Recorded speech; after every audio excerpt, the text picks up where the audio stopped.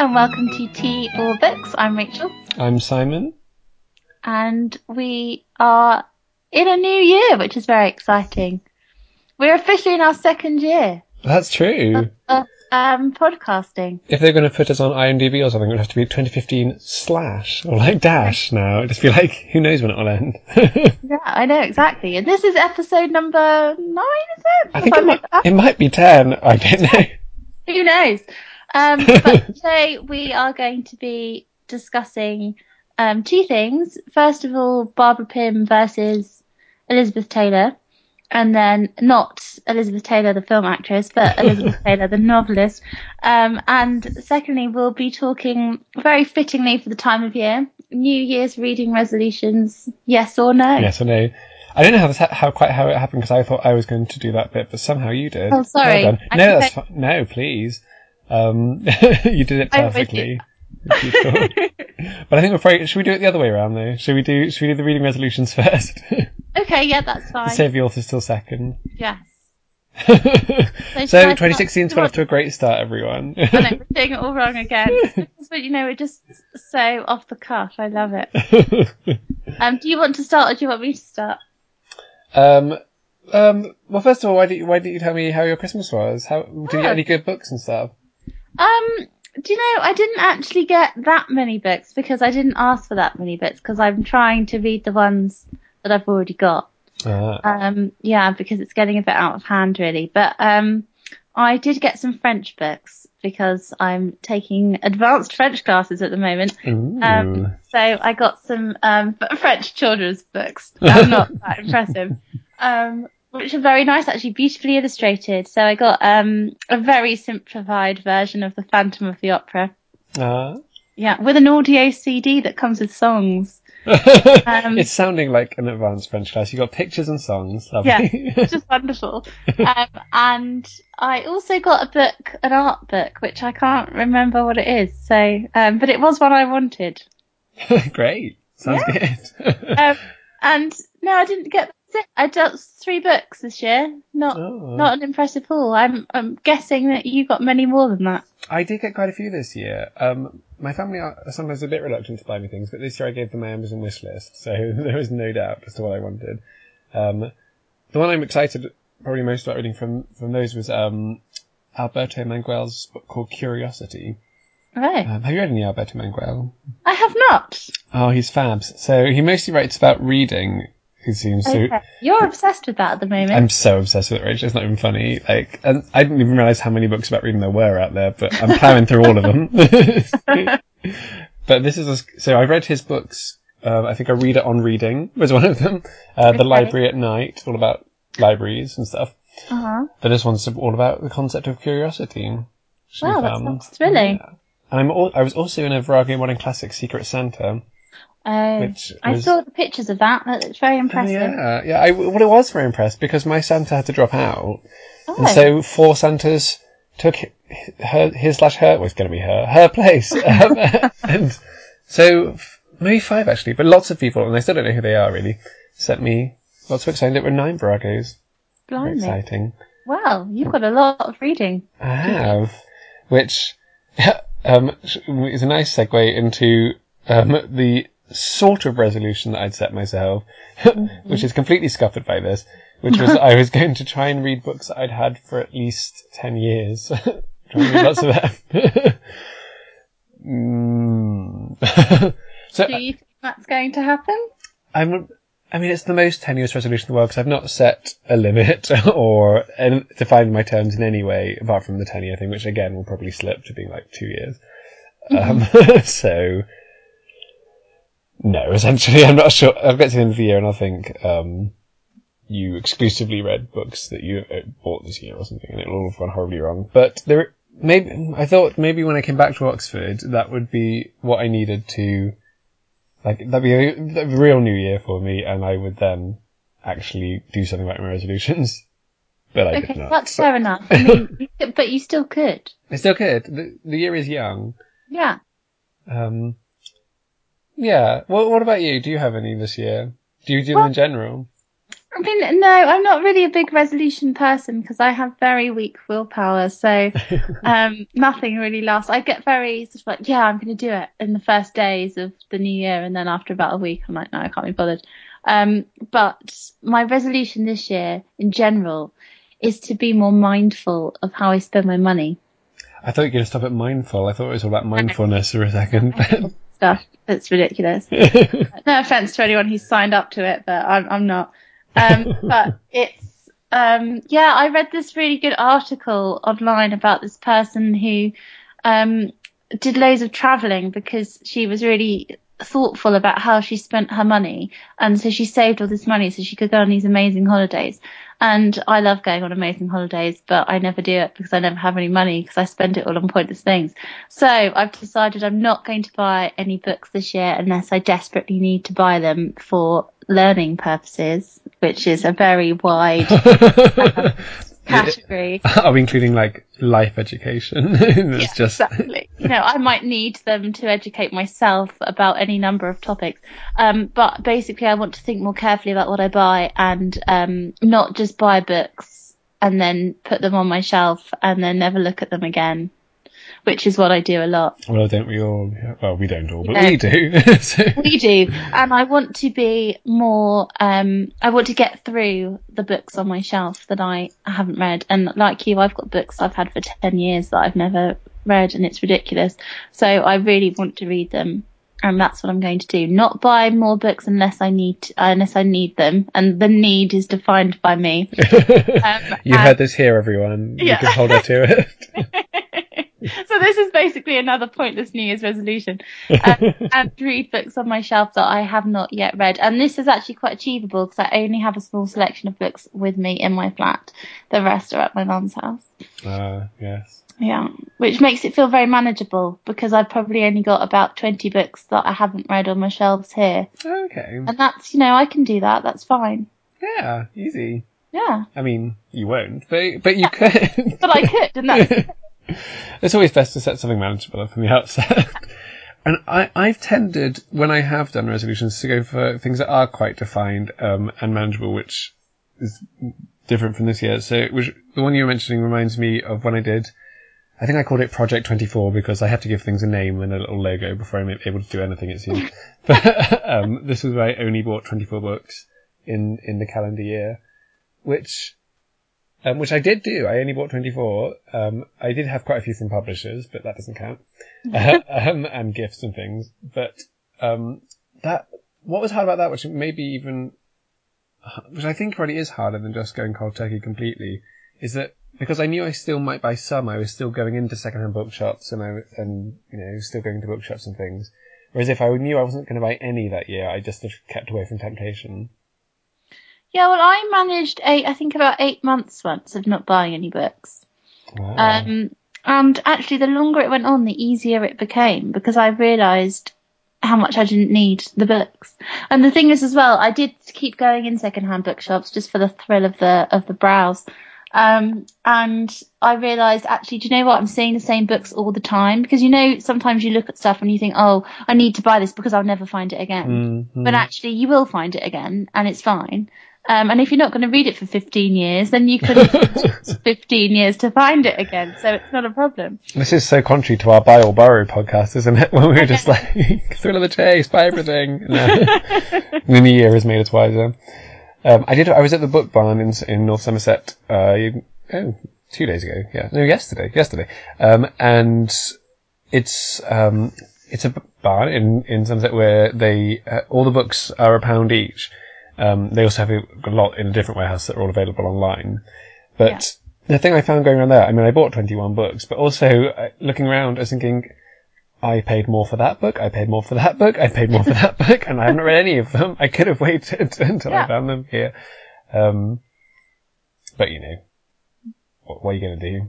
I still maintain that you regret the books you don't buy more than the books you do buy. No, and the thing is, I do believe that, and it's always sod's law that when you see books all the time everywhere and you think, oh, well, I won't bother, and then when you actually need it or want it desperately for some reason, you can't find it anywhere.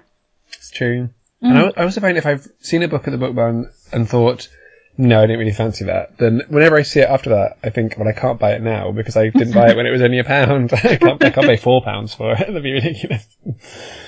The other reading project I did that a few other people joined in with was when I did the resolution, A Century of Books. Yeah. That was fun. Well, I found it fun. Nobody else did. Claire had to read about it fun. Thomas at Hoggerstock went slowly mad, I think. And there's a few other people who did it. Because I was trying to do it within a year. There was a few other people who were doing it just whenever they could, or within 2 years or whatever. I also tried to do it again 2 years ago. And I still haven't finished that 100. So the first time it went really well. I think for me, I don't like to define myself too much like that, because then I think I feel a bit stressed. And also you end up reading books you don't really want to read just to fit into the years, because I know you've had some years where you struggled. So I realise I've not explained what it is. For anyone who doesn't know, it was what I tried to read a book for every year of the 20th century. Which is a very impressive, idea, really. And finding books from every year must have been a real, challenge, which was the whole point, I suppose.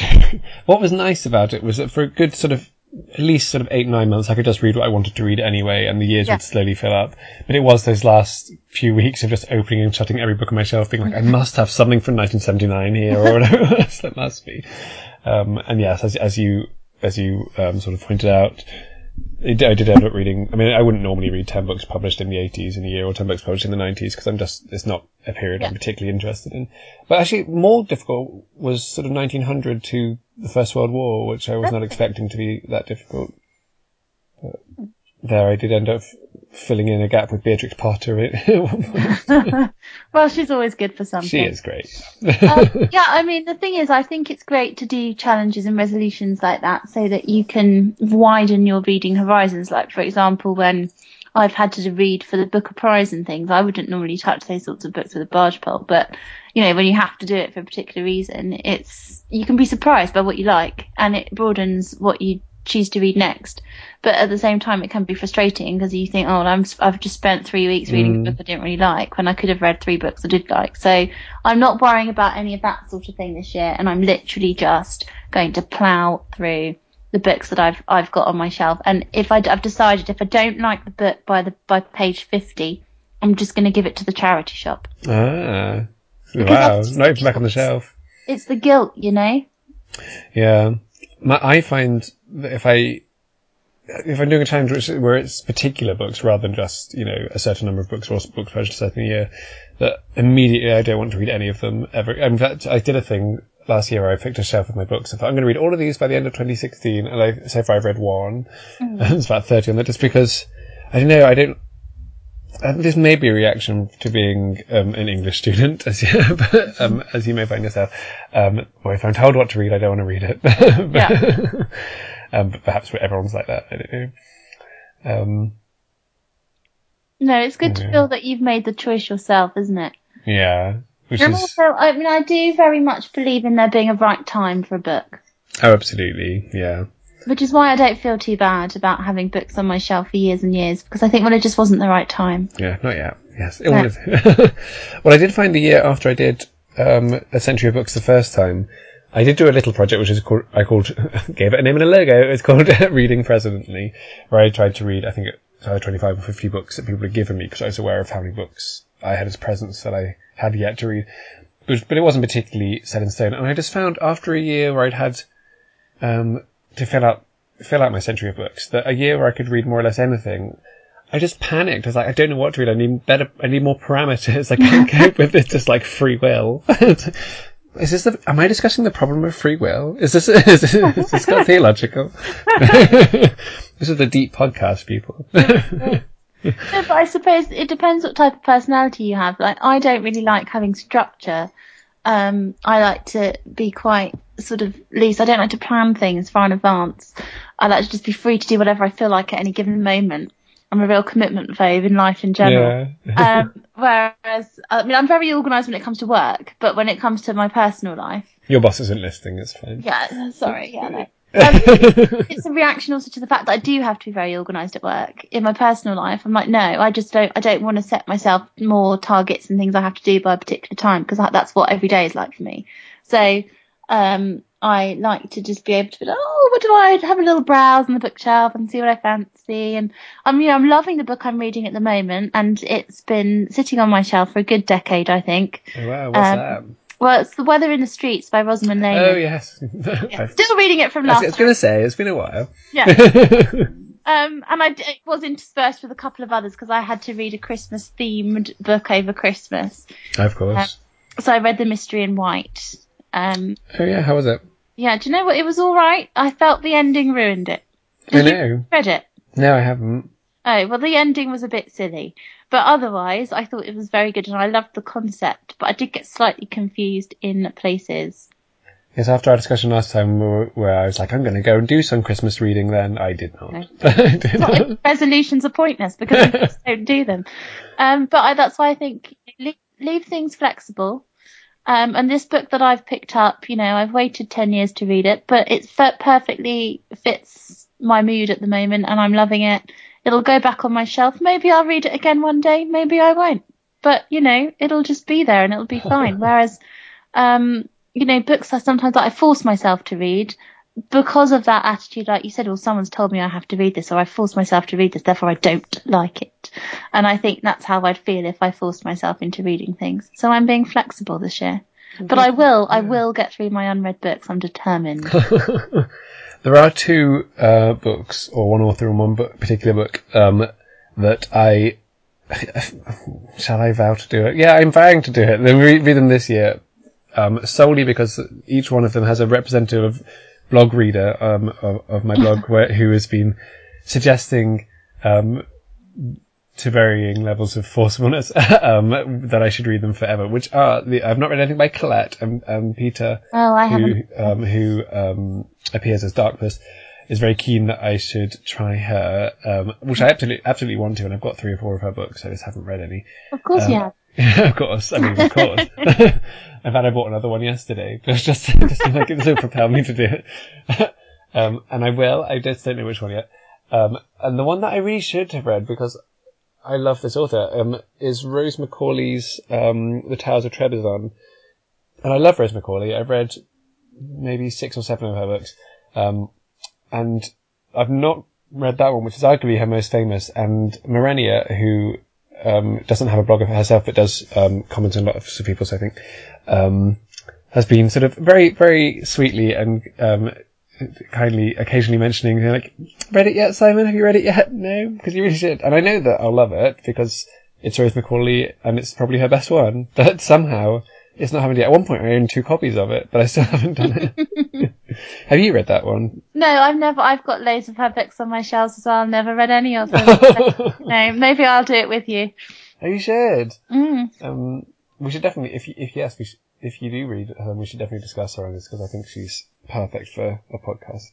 Okay, well, we'll hold each other to that then. Yeah, we won't. But we should definitely try to. And I think, if Marenia, if you're listening, just keep chivying me. It does help. It helps remind me. I don't have a good memory, so I need to be reminded.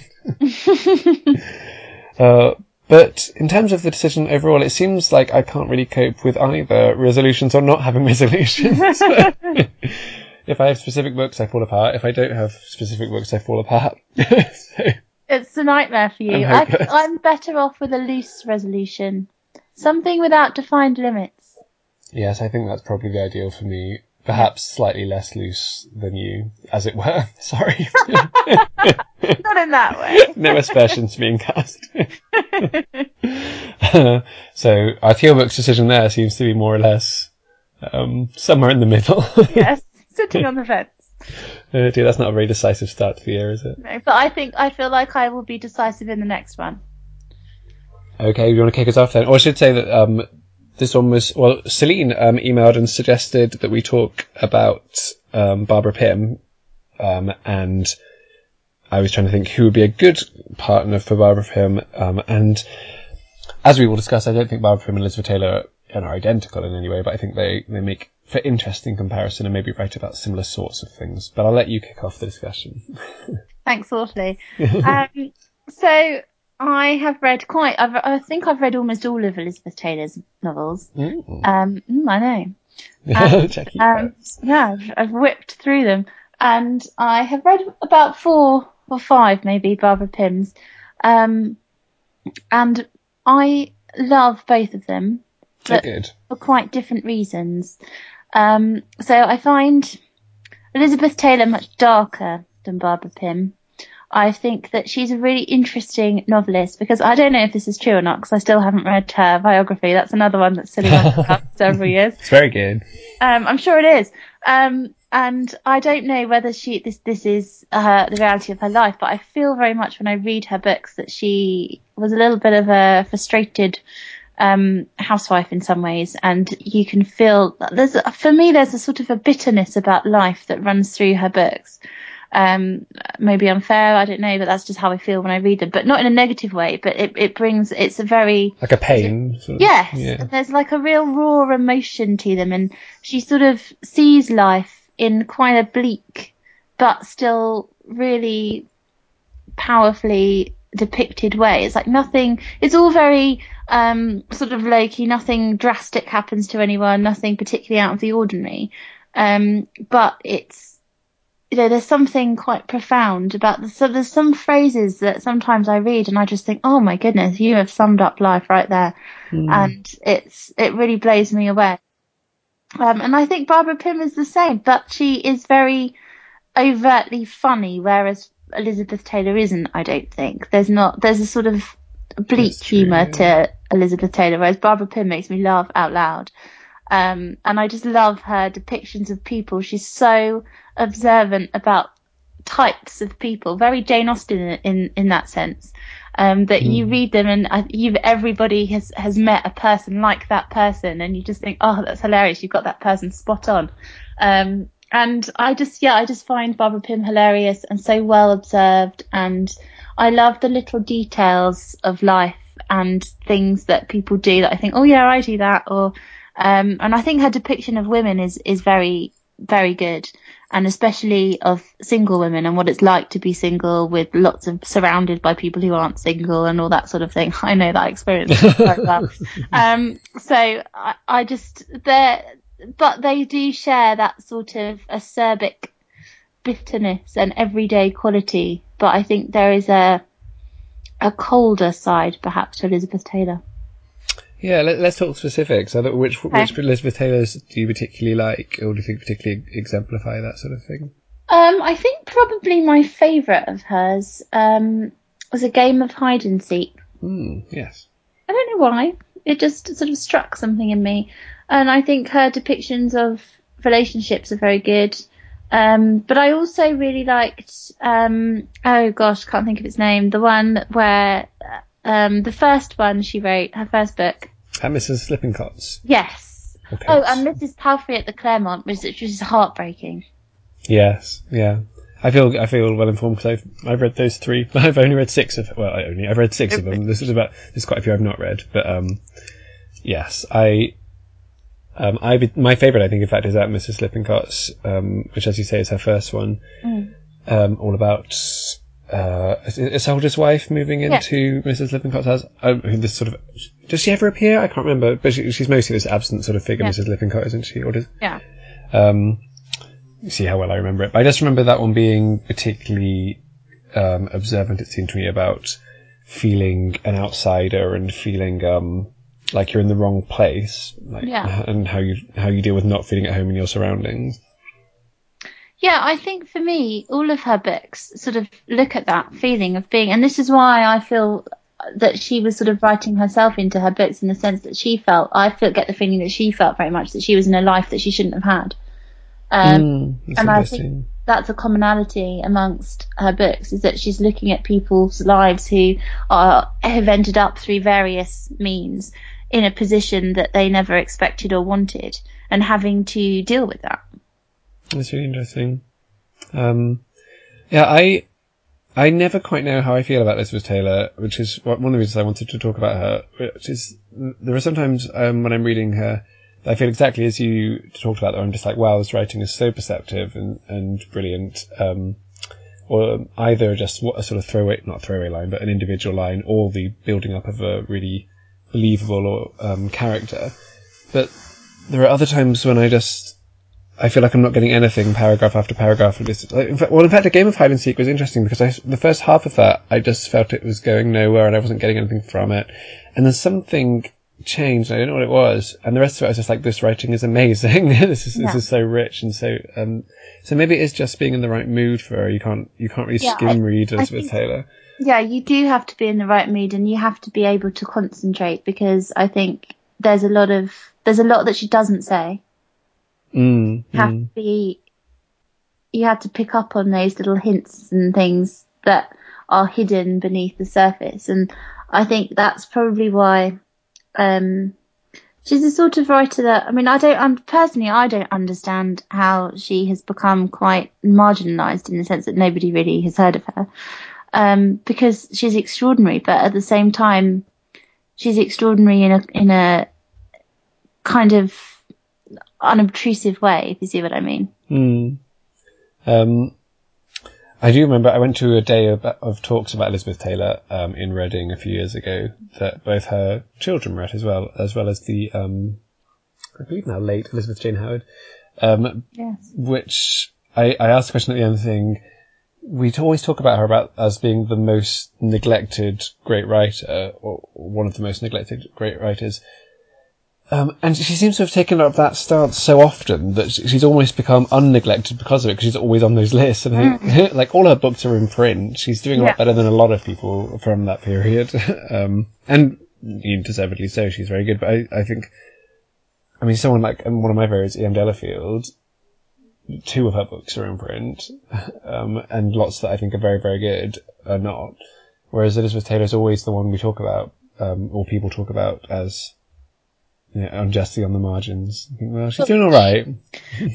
Yeah, I mean, no, absolutely. I mean, she is still, her entire oeuvre is in print, I think, by Virago. But I think, I mean, I love E.M. Delafield as much as you do, I'm sure, but I don't think that she's in the same league stylistically. Yeah, that's true, I think. And I think, Elizabeth Taylor, if she'd been writing today, I think she'd be on the Booker Prize list, for example. In fact, was, with Mrs. Palfrey at the Claremont. So, that kind of, I would say she's on a par with like Hilary Mantel and people like that, her writing quality. And I think that she should be, on A-level lists. She should be studied. This is true. And I think there's a definite case that if she'd written about, or if she were a man, or if she'd written about war or whatever, then she would be a lot more famous than she is. Yeah, but she wrote about women living lives like she did, behind curtains and having quite right. And I think, that's another example of sexism in literature, in that, that's deemed uninteresting or unprofound in some way, when actually it's the reality of most people's lives, isn't it? Yeah, and I said, you know that we're in agreement on this, but I remember, I think it was Clive Anderson did an interview with someone talking about Pride and Prejudice, and he was just saying, well, but why would anyone read this? Because it's just about quiet lives. And I was thinking, do people still think that? I mean, who's still of the opinion that writing about quiet lives cannot be great literature? No. And also, what is a quiet life? None of us have quiet lives, really. Well, yes, yeah. The surface. I mean, no one just lies in bed all day. Yes, would that we could. Yeah. Speaking of an unquiet life, with Elizabeth Taylor, the first one I read was Angel. Which I love. I think it's quite different from her others. I think most people would agree with that. For those who've not read it, it's sort of a takeoff of Marie Corelli. I think is it late Victorian or maybe, it's a potboiler novelist who thinks she's a genius, who sells widely because people are laughing at her. But she is this woman who says, well, you see her first when she's a young girl, and she gets older and older, and she has absolutely no sense of humour. She's monstrously selfish. She's very successful, it is in some ways very dark portrait without being a dark book. I guess it's not scary or anything like that, but no, it's disturbing, I would say. Yes, that's exactly it, isn't it? And you watch her descent into madness. It's haunting. Yeah, it is very haunting. I remember I was reading it. Oh no, I must have been at university. I was on a bus to work, I think. and I would read it on the bus to and from work, and I just remember thinking, this book is horrific, but like compulsive at the same time. And I was quite surprised because that was the first one of hers I read, and then when I read the others, I was like, oh, that really is completely not representative of her usual style. So yeah, I'm glad I persevered. The portrait that really interested me that I haven't read anyone else do well, or even try to do, was in The Soul of Kindness. I can't remember the character's name. It's Laura. I think it might be her mother. Is she the hypochondriacal one? There's someone in it who's a hypochondriac, and you don't see that much from them, but I remember there's someone the character who goes to do some gardening, so to take their mind off it. And most times you see a hypochondriac in literature, it's someone who's like trying to get attention, or it's someone like a figure of fun. And it's the only time I've read it as someone who's just really, really scared. And even though nothing's wrong with them, they can't convince themselves that nothing's wrong with them. And it's just a really sympathetic portrait of what is really, I think, a debilitating condition that is often made fun of in literature. So, yeah, I found that really interesting. I don't remember that part. I must have skipped it. Isn't that interesting? Like, something that was like, I mean, I love the book in general, but that was the bit that really was like, wow, that I've not read anyone who manages to convey it like that. Something that must be really difficult. Yeah. Which, I mean, I guess we're saying that both of them, because we should talk more about Barbara Pym now, both of them are very observant about the small details of lives. But, as you say, there's not much humour in Elizabeth Taylor, whereas Barbara Pym often does use it for humorous effect. Having said that, I've only read 3. I've read Excellent Women, Some Tame Gazelle, and The Sweet Dove Died. The last of which is the one I read most recently, and it definitely still has humour in it, but it's there's things in there that probably Elizabeth Taylor would have turned her attention to. Have you read that one? No, I haven't.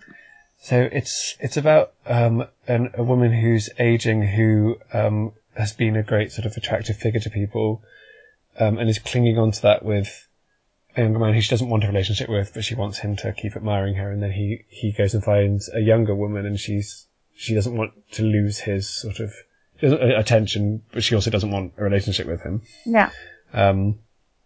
There's various other things going on. It's quite a complex weave of nephew and uncle and her and this other woman. It all gets quite complex, but it's a lot about the sadness of growing old and being alone and that sort of thing in there that she handles really sensitively, along with it also being a really funny book at times. Oh, I'll have to read that one. I've read 4. I've read 2 of the same year, and then I just can't remember the names. She has terrible titles. I hate them. Titles. I've read Jane and Prudence, and I read something else. I think it had 3 words in it, but I don't have them with me, so I can't check. But I mean, I just think they're all absolutely hilarious. You know that sort of toe-curling pleasure you get when you read Jane Austen? I get that with Barbara Pym. I just sit there and I'm like, this is so funny, and I don't know what to do with myself because I'm normally somewhere where I can't laugh. Well, Some Tame Gazelle I thought was hilarious. I can't even remember what it's about. Some Tame Gazelle. Yeah, absolutely hilarious. And she just gets people so well. I remember, is it Some Tame Gazelle where there's the boy who, the gay one who decorates his flat in a very modernist way? Oh gosh, I remember nothing at all about it, but probably. It's in the book, and it's just the way that she describes him and the way that he chooses to decorate things, and it's so spot on as to sort of like how you'd see in a magazine or something. I just thought this was hilarious. And sort of the awkward vicar always, or like there's always the woman at church who fancies the pants off the vicar but is very shy and retiring and won't ever do anything about it, and all these sort of flocking, fluttering women all the time. And it's just hilarious because we've all met people like that. And I think and also what I love is just how very droll she is, and how it's just like, this is happening and this is all very ordinary, and it's Everybody's like, there's actually some real sadness a lot of the time in her books, but it's so very British that everyone just gets on with it, and everything will be, well, there's always a cup of tea and a nice bunch of daffodils, and everything will be fine. And it's about the small pleasures of life, and it's hard to sort of put into words. I think it's just a really pleasurable reading experience, and something that I didn't think I would find outside of Jane Austen, really. And I do very much agree with Philip Larkin when he said that she was the 20th century Jane Austen, because I really think she is. And she is another person who I don't think is read very much. Or, I'd never heard of her before I got into sort of reading Virago and things. And I don't see why she's not on syllabuses and, studied by people and considered as a great example of 20th century literature. I don't get it. And I think she's also been quite badly served by editions, like most of the... Yeah. I think in America there's been some nice editions, but here it's just the ones I see tend to be those sort of horrible 1970s Fontana paperbacks, sort of thing. I quite like the new Virago ones, but they do make them look like chick lit books, and I think with the weird sort of stick figures on them. Yeah, and even though they look very nice, I think that the people picking them up aren't going to get the book they expect. Yeah, that it doesn't look like it's Faulkner or something, which it also isn't, so that's fine. No. I think interesting what you said about Jane Austen. I think in some ways both these authors inherit aspects of Jane Austen. Like I can see the author of Sense and Sensibility and Pride and Prejudice becoming Barbara Pym, and the author of Persuasion becoming Elizabeth Taylor. Oh, very nice. Yeah. Thank you very much. So yeah, there's the because in some ways I think they write about very similar people and very similar situations. Just their tone is completely different. Yes. Or not even completely different, but different emphasis. Where Barbara Pym will put the emphasis on the ridiculousness of life, and and Elizabeth Taylor will look at a similar situation and say, "This is ridiculous to other people, and thus it's heartbreaking to me." Yeah, I agree with that, and I think the difference between them is that Barbara Pym writes with hope, and I don't think that Elizabeth Taylor does. Yeah, that's a really good point. I've never read a more hopeless book than Mrs. Palfrey at the Claremont, and I think that's heartbreaking, isn't it? Do you know, it's absolutely scraped my soul out of me. Oh gosh. And it made me really upset. I remember just crying at it, thinking this is awful and I can't cope, and but because it's so real, and you think, whereas Barbara Pym, there's those elements of sadness, and you read there's certain characters who you feel really sorry for and think, oh, what a shame, but there's still that sort of jovialness, and you think, oh well, it doesn't matter because this and this and it'll be fine. And whereas Elizabeth Taylor, she doesn't pretend that things are going to be fine. And I think that maybe that's why she's not as popular as she might be. Because people I guess she maybe falls between those stools, because Barbara Pym might have that audience of people who, it's like, I don't know, reading a slightly elevated Mills and Boon or something, where it's like, I think she's much better than that, but I think there's an audience who would enjoy her for like, oh, this is a funny story with a happy ending. As well as an audience who would enjoy her for rather more than that. But I can't see anyone just thinking, oh, this is a cheerful read about, a view of the harbour or something, which is pretty miserable. And I think the exception for him of the ones I've read is The Sweet Dove Died. I think that is much less hopeful. So maybe was that towards the end of her life? I think it might be her final one. I wouldn't swear to it though. Which whatever that tells you about Barbara Pym's life. I didn't know anything at all about her life, actually. No, I don't. I don't know if there's been a biography. There is a biography, because I've seen it in my local charity shop and haven't bought it. And it's a very, the depths of East London to find Barbara Pym's biography. I was like, that is a random. I should have bought it, but I haven't, because I knew I wouldn't read it, so. I bought her diaries at one point, or an edited version of her diaries, but I've not read them, obviously. Sorry, I just found it. It says, The Sweet Dove Died was published in 1978. She died in 1980. So yeah, very near the end, and a few that were published posthumously. But yeah, whereas Sometime Gazelle is her first one. In fact, there's nearly 30 years between those books, so understandably things might have changed a bit. But yes, I do take issue with her titles. I mean, who's going to look at a book called The Sweet Dove Died unless they know their Keats very well, or I think I can't remember if it was Keats. But, no, it is Keats. Yeah. But who's going to look at that and think, oh, I know what that's about. Well, we do, Simon, because obviously we're so highbrow. I knew because it told me in the book. I didn't know otherwise. I have no idea what poem that's from. I don't know. I thought it was... in fact, I had this argument with my book group when we did it there. They said, it's a beautiful title, it says so much. I was like, well, it says so much to some people, let's not be pretentious. Just give... The title should be the main character's name and we should all move on. Then we'll all know where we are. Exactly, there's no messing about. We should totally talk about titles another time. Yes, that's a good idea, actually. Yes, let's do that. Let's write that down. Quick. I have more sophisticated views than the one I've just given, I should say. Well, you know what? I think you don't need to be a sophisticated person to have an opinion on literature.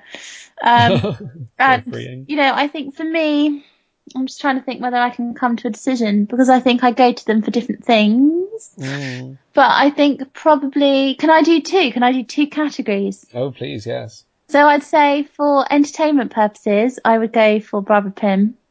For quality of writing, I would go with Elizabeth Taylor.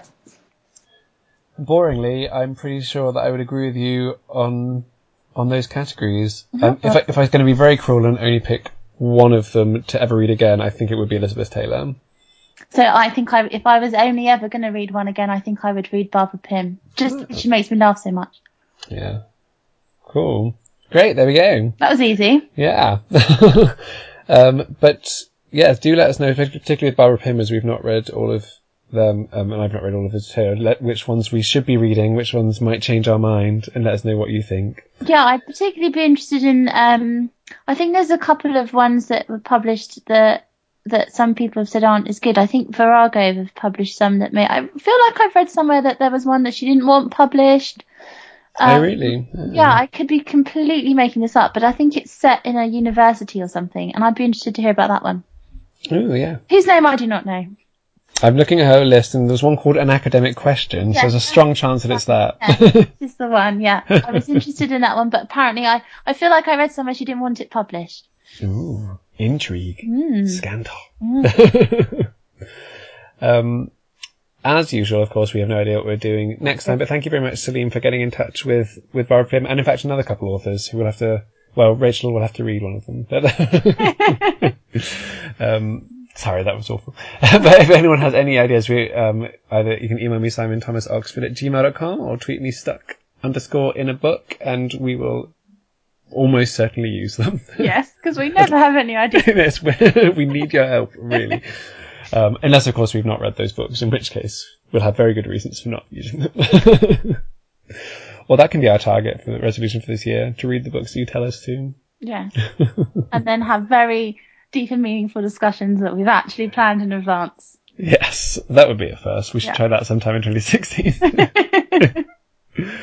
Thanks for listening, everyone.